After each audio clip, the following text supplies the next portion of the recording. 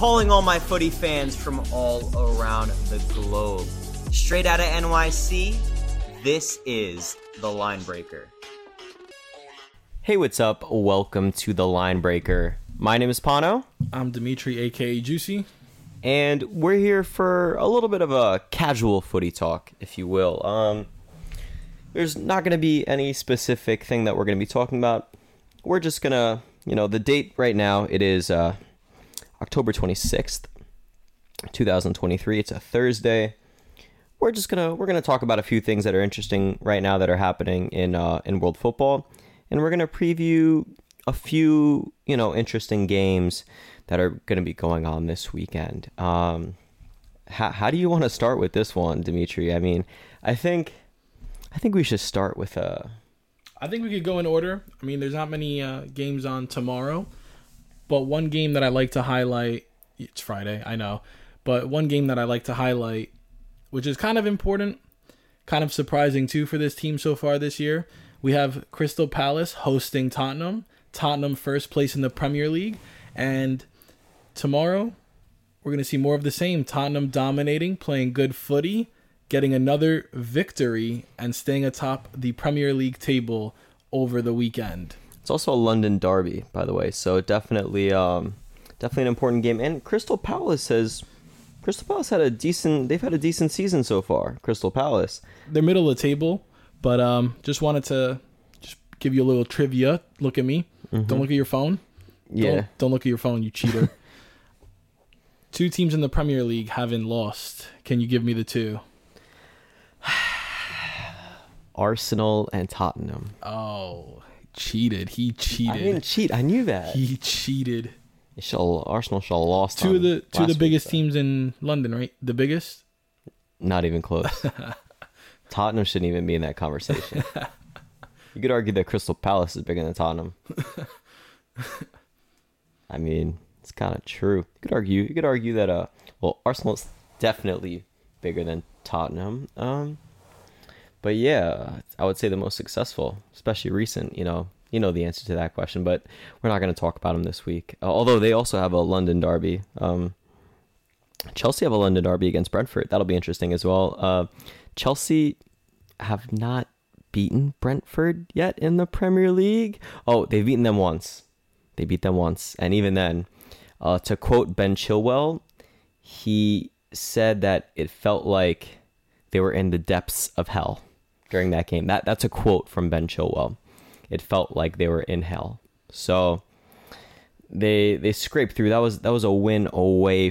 That was at Brentford Stadium. Yeah, so Chelsea have not been successful against Brentford. I'm not even going to give you a score prediction. You never know with those guys. But I could see Tottenham beating Crystal Palace for sure. London derby. But you would think Tottenham's got to slip up somewhere, right? Yeah, but this week isn't the week, in my opinion. They've been playing too well. I think it's going to have to come from one of those bigger clubs to slow them down. I think Crystal Palace will give them trouble. I don't see any hiccups from smaller clubs in their campaign so far. I think they're just playing great footy. I'll tell you what.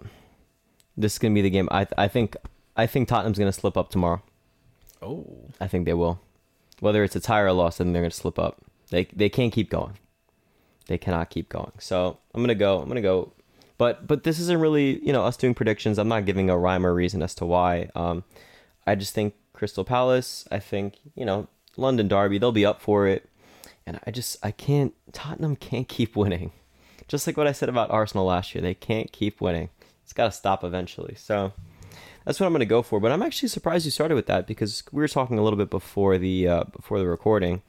And I know we were highlighting a few things. We were not highlighting London derbies at all for this weekend. Although I appreciate the fact that you mentioned the first game of the weekend on Friday, just Tottenham Crystal Palace. We got a few big games going on, but I guess we'll keep it Premier League centric, right? We got the Manchester derby on Sunday. Yes. I mean, what do you think about that? Because this is a huge game. It is a huge game. And Manchester United is home. They also typically do very well against Manchester City. They do. They do play well. I think they always play up for the challenge. They're always up for it. Hoyland has been, feeling himself. He's been playing great. I could see them stealing a result. It wouldn't be the most surprising thing. Again, I think De Bruyne is out for City, which is crucial. And I can see the Red Devils getting a result in this game. But hey, they got a lot of injuries too, though. They do. Malacia, Shaw, Martinez. Casemiro seems like he's day-to-day. Wan-Bissaka. So, yeah, I mean, they have a lot of injuries as well. They also, as we mentioned in our other episode before this, they definitely got away with it in the Champions League. They should not have won that game, but I digress. I think it's going to be business as usual for Man City, though. I think it's going to be a close game. I think it's going to be cagey. But I'm going to go with a 2-1 win for Man City. Okay. Yeah. Okay. 2-1 win. I don't think there's going to be a clean sheet. Cause I think our boy Hoyland is going to get a goal. The Walmart brand Holland. You think Onana's going to concede? Hell yeah. After his big Champions League performance middle of the week? Well, you think that's going to spur Onana on to be a beast for the rest of the season? No. Okay, just checking. Yeah, I'm still gonna go with a Man City win though. They should win, even if it's at Old Trafford. So yeah, I mean, even without De Bruyne, bro, come on, Julian Alvarez is gonna be balling out. Yes, Akanji is suspended, so there is that to worry about. But like, still, look, this Man City team is still really good. I feel like people underrate Man City just because of how good they are, because they're so used to them that people underrate them. That's my opinion. This is still a very good team. Erling Haaland is gonna score. He's inevitable.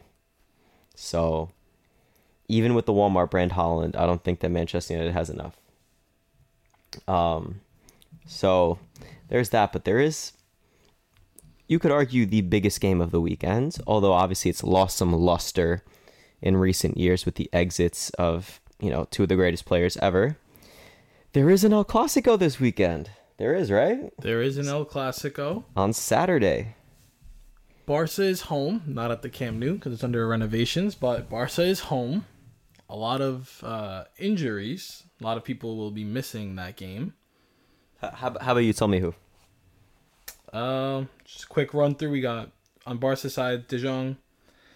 Felix has a knock. Gunde out. Bedri's doubtful. Rafinha has a hamstring injury. Lewa an ankle injury. And Sergio Roberto a calf injury. And then Madrid has Militao out and Courtois out. Can you trust Madrid with Kepa in net? There will be no clean sheet, in my opinion, for either team. For either team, and it would just be devastating to have a Bellingham late goal tap in, and then he throws his hands up like he's the Messiah. It sounds like you think it's gonna happen, though.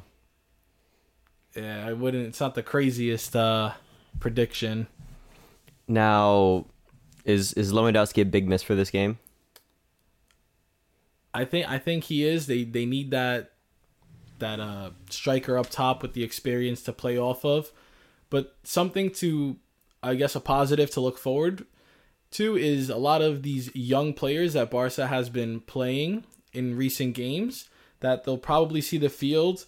We'll most definitely see, I think, Lamine Yamal play, and he's been gathering some attention as a young teenager, taking La Liga and I guess the Champions League by storm for Barca's measure so far in their campaign. Is he still 16? I believe so. I can confirm that for you.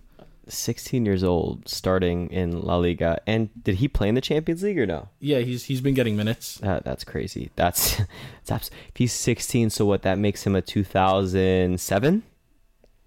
He's got to be a 2007. That's crazy.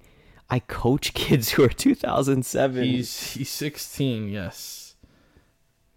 He's a 2007? Let me check that. He is July 13th, 2007. Oh my gosh. I coach kids who are 2007. That's crazy. Yeah. You know who's a 2007? Big fan of the pod. Cristo Arduros. Oh, he's a okay. 2007. Okay. We just gave him a little shout out, little bowler. But just want to highlight some of the other younger players that Barca has been playing. Obviously, we all know Gavi and Pedri. Pedri probably won't be playing, as mentioned. Fermin Lopez scored in the Champions League middle of the week, 20 years old. And then last match fixture in La Liga, another youngster for Barca. I might mispronounce his name. Marc Guille, 17 years old, beat Atleti Bilbao in his debut off the bench. A lot of young talent on this team. Very interesting. Give me a prediction. We're going to go with a draw. A 2-2 draw. I knew he was beating around the bush. He was talking way too much. I knew. You really think it's going to be a 2-2 draw? Yeah, something inside of me is telling me a 2-2 draw.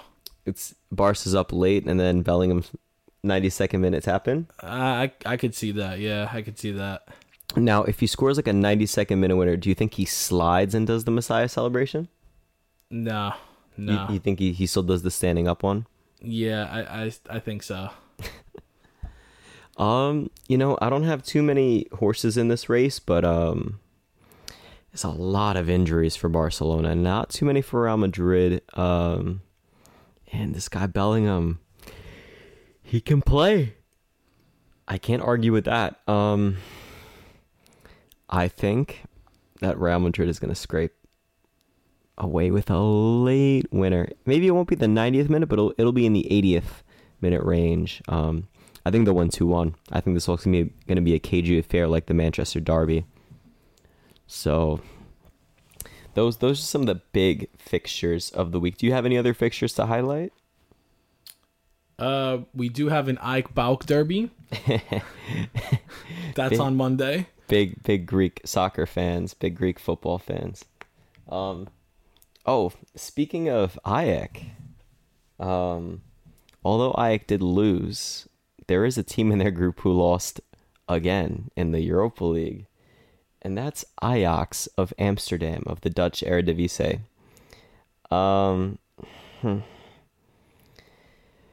Ajax is in the relegation zone in the Dutch league. I know. We've been slowly following this, and I feel like every single week, Demetri and I kind of say like, how long is that going to last for? Like, whatever, it happens, whatever. But I believe we're 9 games into the Eredivisie, and Ajax is in the relegation zone. That's crazy. I mean, could you believe that?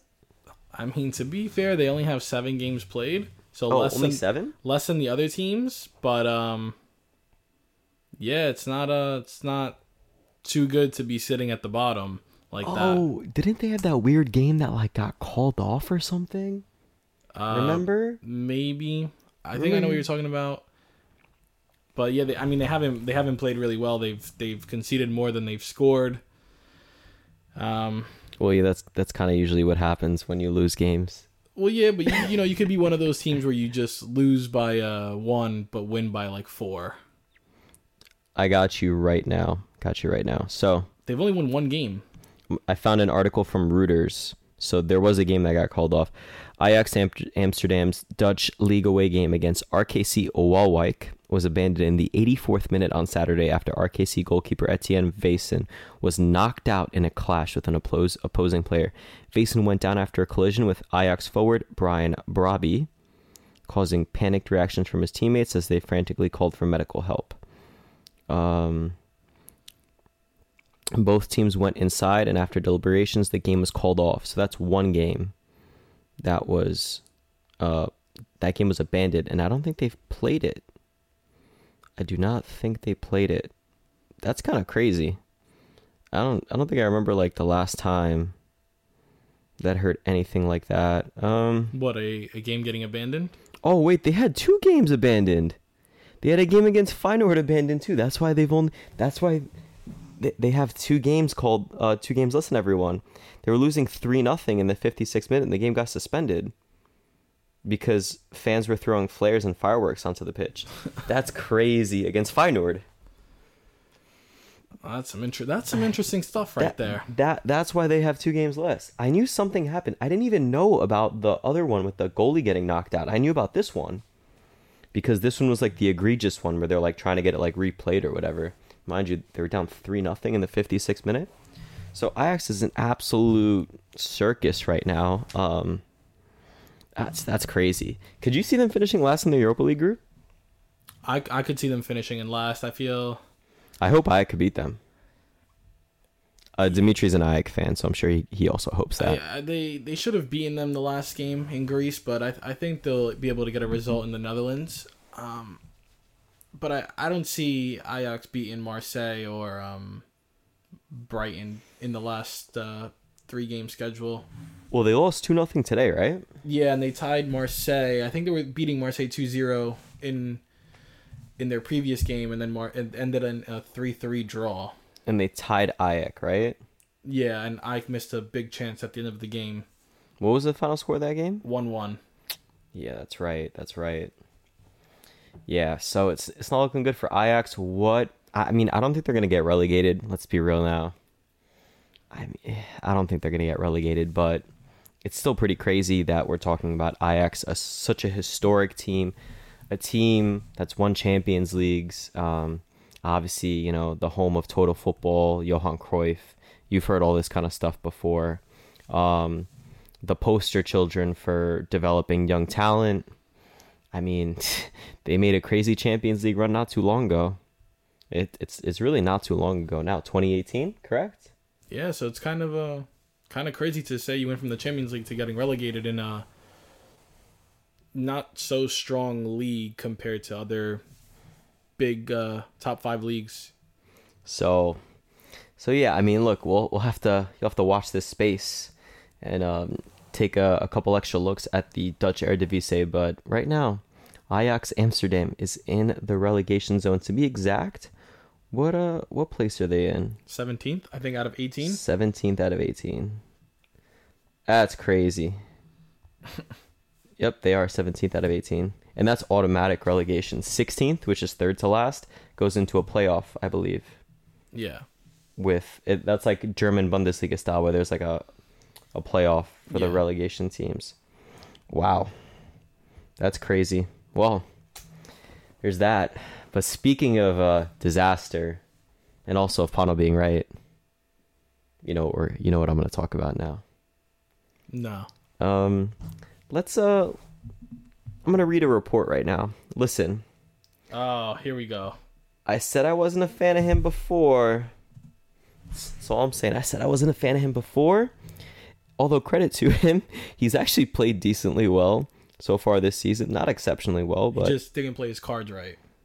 Let's just say he gambled on the wrong things. If I would say that Newcastle going after Sandro Tonali was a bit of a gamble. If you catch my drift. But Sandro Tonali. And I'm going to read this, although, look, it's been reported by a bunch of people, but, I'm going to read it from the man himself, Fabrizio Romano, on Twitter today. It was today, right? It was today. Reports breaking. Sandro Tonali has been banned for 10 months due to gambling addiction scandal, plus also 8 months of participation in gambling rehab plan. Tonali, suspended for 10 months from football activities, will be back August 2024. His season with Newcastle is over, and even more important, no Euro 2024 in Germany for Tonali. What a deal this has turned out for Newcastle. You buy the guy for big money. His move was, I forget exactly. Wasn't it 80 million? 80 million, around there. You buy him for that, only for him to play, it's October, right? So it's been 2 months. He's played, maybe you could argue 2.5 months, although it's probably been more like 2 months. For him to play like 2.5 months, now he can't play for 10 months. He can't play till the start of next season. That's got to be a terrible deal for Newcastle in the end. I mean, how do these guys keep getting in trouble? 70 million euros, by the way. 70 million euros was the deal. How do these guys keep getting in trouble for gambling? Who are these guys? It was a couple other people, correct? Oh, the players he got involved? Yes. I don't really know. You're saying you don't really know to what? I don't get how you can resort to betting when you're at that level, at that stage. It's just I think it's a very poor decision to make. Now, let's be clear, he wasn't the only one involved in this, but obviously he's the highest profile, right? Like he's the highest profile one just because of his transfer fee, let's be real. I think other players are making him out to be a scapegoat too, to kind of save their skin as well. Yeah, I mean, look, the other people who are facing a ban are Nicolo Zaniolo of Aston Villa. That's going to be interesting. And Nicolo Fagioli of Juventus, who's actually also, he had a breakthrough season last year and he's been playing more this year. It is, I believe, Fagioli has already been banned for 7 months. So, it is not looking good right now for Tonali. That's betting. Why are you are making millions. I can go right now and get an estimate for how much this guy is making at Newcastle. But okay, he didn't do this at Newcastle, right? Let's sit here and let's say, okay, he was making at Milan. You're telling me that he wasn't making that much money at Milan? There's absolutely no way that he was on even if he's on peanuts, come on. People in Italy don't make that much money. It's like in Greece. Just like in Greece, like the average person does not make that much money. These people make crazy amounts of money, and I'm pretty sure that they get tax benefits in Italy as well. Well, maybe not the Italian players, but definitely the foreign players. But still, I'm sure they figure out creative ways of getting, out of their taxes and stuff. Why are these guys betting on themselves, on games? It's crazy to me. You have guys in the Premier League like Ivan Toney, another guy. Who he does not seem sympathetic about it, by the way. I've seen some interviews. He does not care. He comes off as like not being very sympathetic about it. But like, to be betting on games, come on, guys. You guys are making millions. But I think, to me, what I'm curious about is this is my main thing with this thing, right? One, I think it's hilarious because it's Tonali, and I'm like Tonali's biggest hater just because I don't like any players going to the Premier League from Serie A. But do you think Milan knew when they sold him to Newcastle? I wouldn't be surprised if they knew. They were just getting some business done with a little backstory that they knew of. Here's what I'm wondering. Do you think that realistically, like, Newcastle could take legal action against AC Milan for this? Like, if they could prove that they knew, if there's a way. I could see it getting dragged out. I don't know if you know this off the top of your head, though. Do you know when these rumors started of he was involved in betting? Recently, I want to say within the last month. Okay, because do you think that maybe these rumors came about, maybe fabricated, maybe true, but they came about because they're in the same Champions League group? It's possible. It's definitely possible. Especially after, like, they're going to play each other, right? Or did they play each other already? They did play. Oh, that was when Milan after the was first dominating game. them. Yes, that's what it is. I wouldn't be surprised. I would not be surprised. And this betting stuff happened last season. Or no, obviously it happened last season. So you're telling me that these guys didn't get a single hint of maybe the Italian Football Federation had already opened an investigation? Because here's the thing, right? Just like with what's it called? What's his face? Paqueta.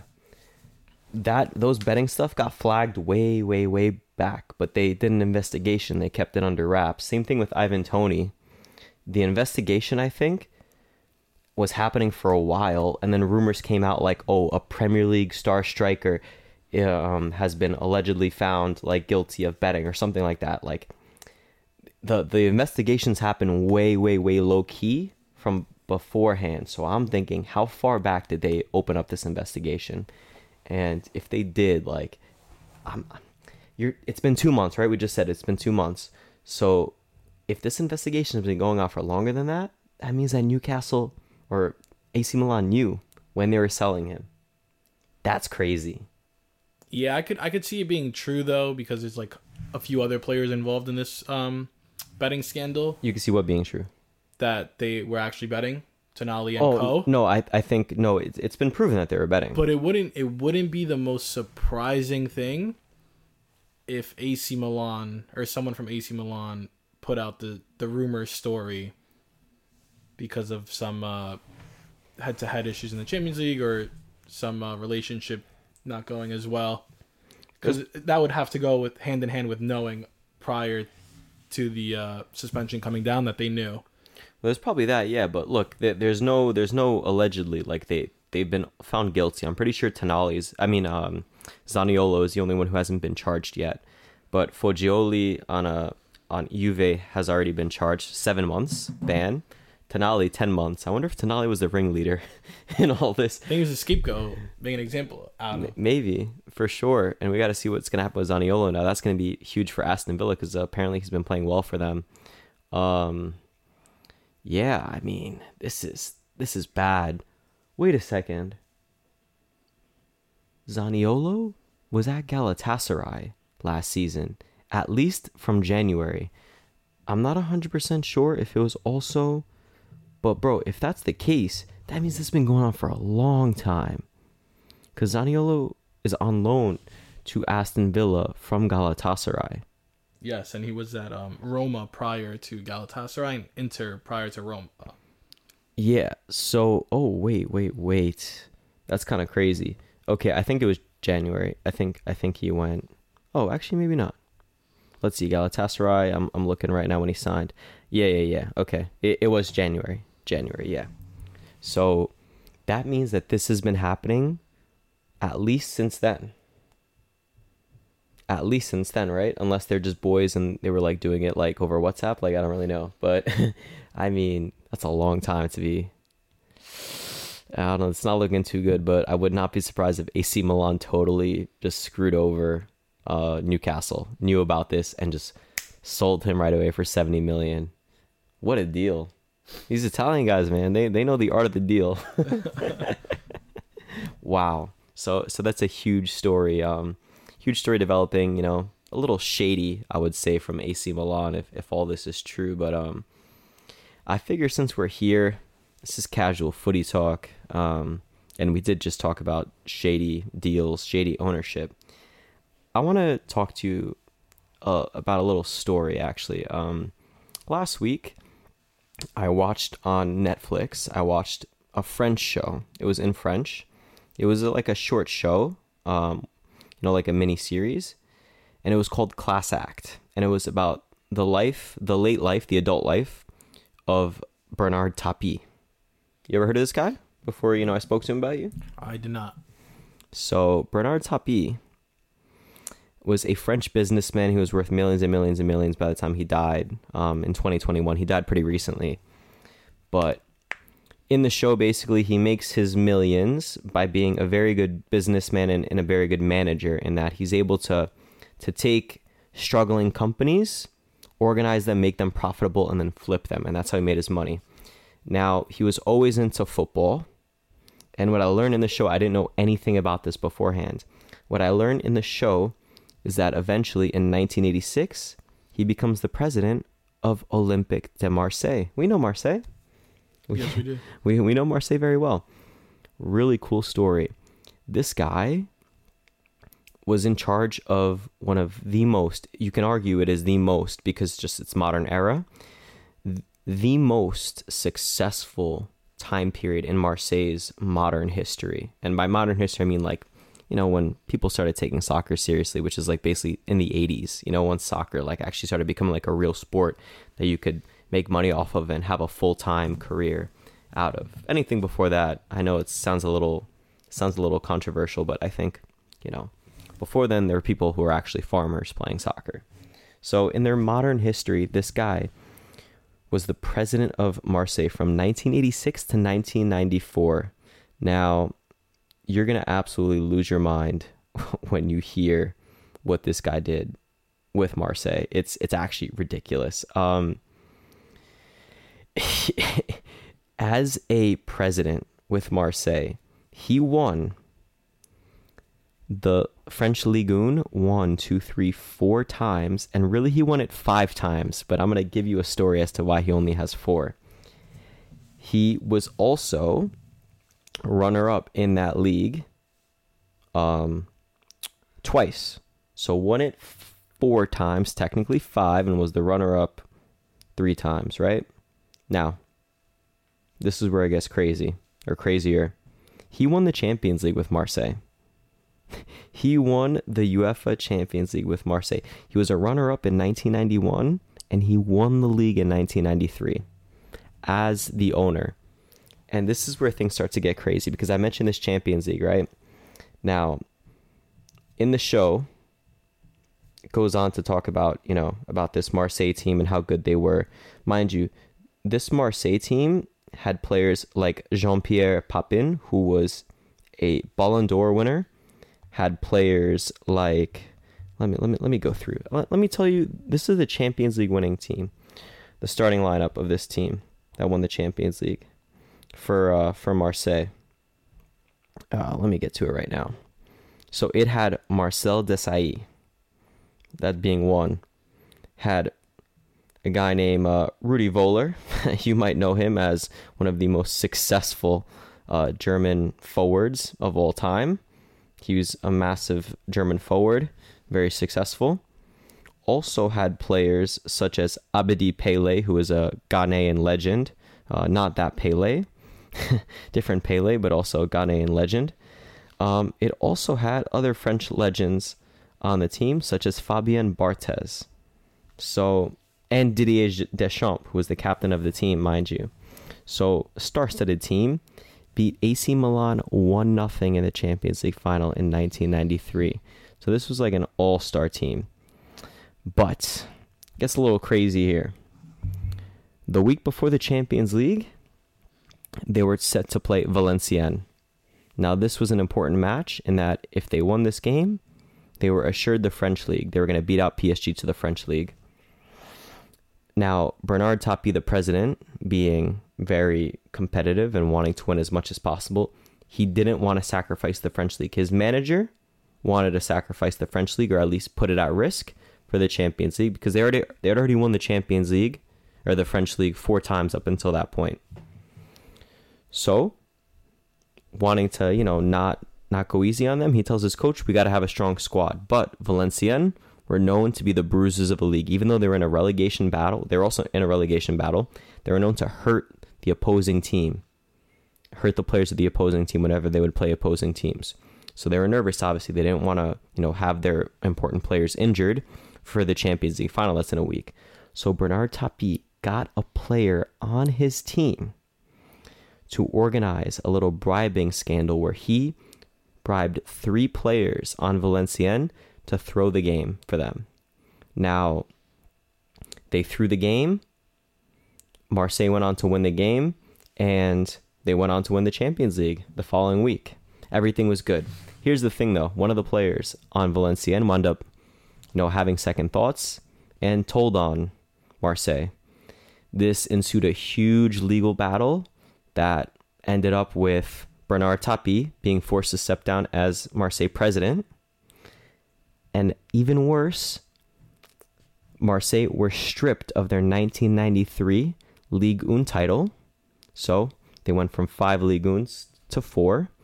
And they were relegated from the French League into Ligue 2 or Ligue 2.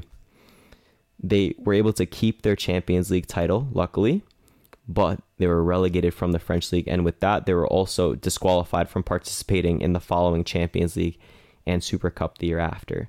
So this Marseille team went from being one of the most successful Marseille teams ever, and you could argue it is their most successful team in modern history, with Bernard Tapie at the helm, to being relegated and being one of the worst time periods in Marseille history. Since that point, Marseille has won the French league once, in 2009-10. That's it. They've won it once since then. They've won the Coupe de France, no times since then. They only won it once with Tapie. And they've won the Coupe de la Ligue a few times since then, but I'm pretty sure that's like not a major trophy. And obviously they haven't done anything in any European competitions. They were runners up in the Europa League a few times, and that's it. Most notably 2017, 2018. But since then, they haven't really done anything. And it's all because, and despite, Bernard Tapie, who was this guy who I watched the documentary about. I thought that was crazy. I knew that Marseille won a Champions League, but I didn't know how good their team was back then, how star-studded their squad was. And it's kind of crazy seeing like how all of it kind of fell apart after a bribery scandal where realistically they probably could have won the game on their own. And their coach believed that they could have won the game on their own. And this betting scandal, obviously ruined people's lives. And Bernard Tapie wound up going to jail for it for a little less than a year. That ruined his reputation.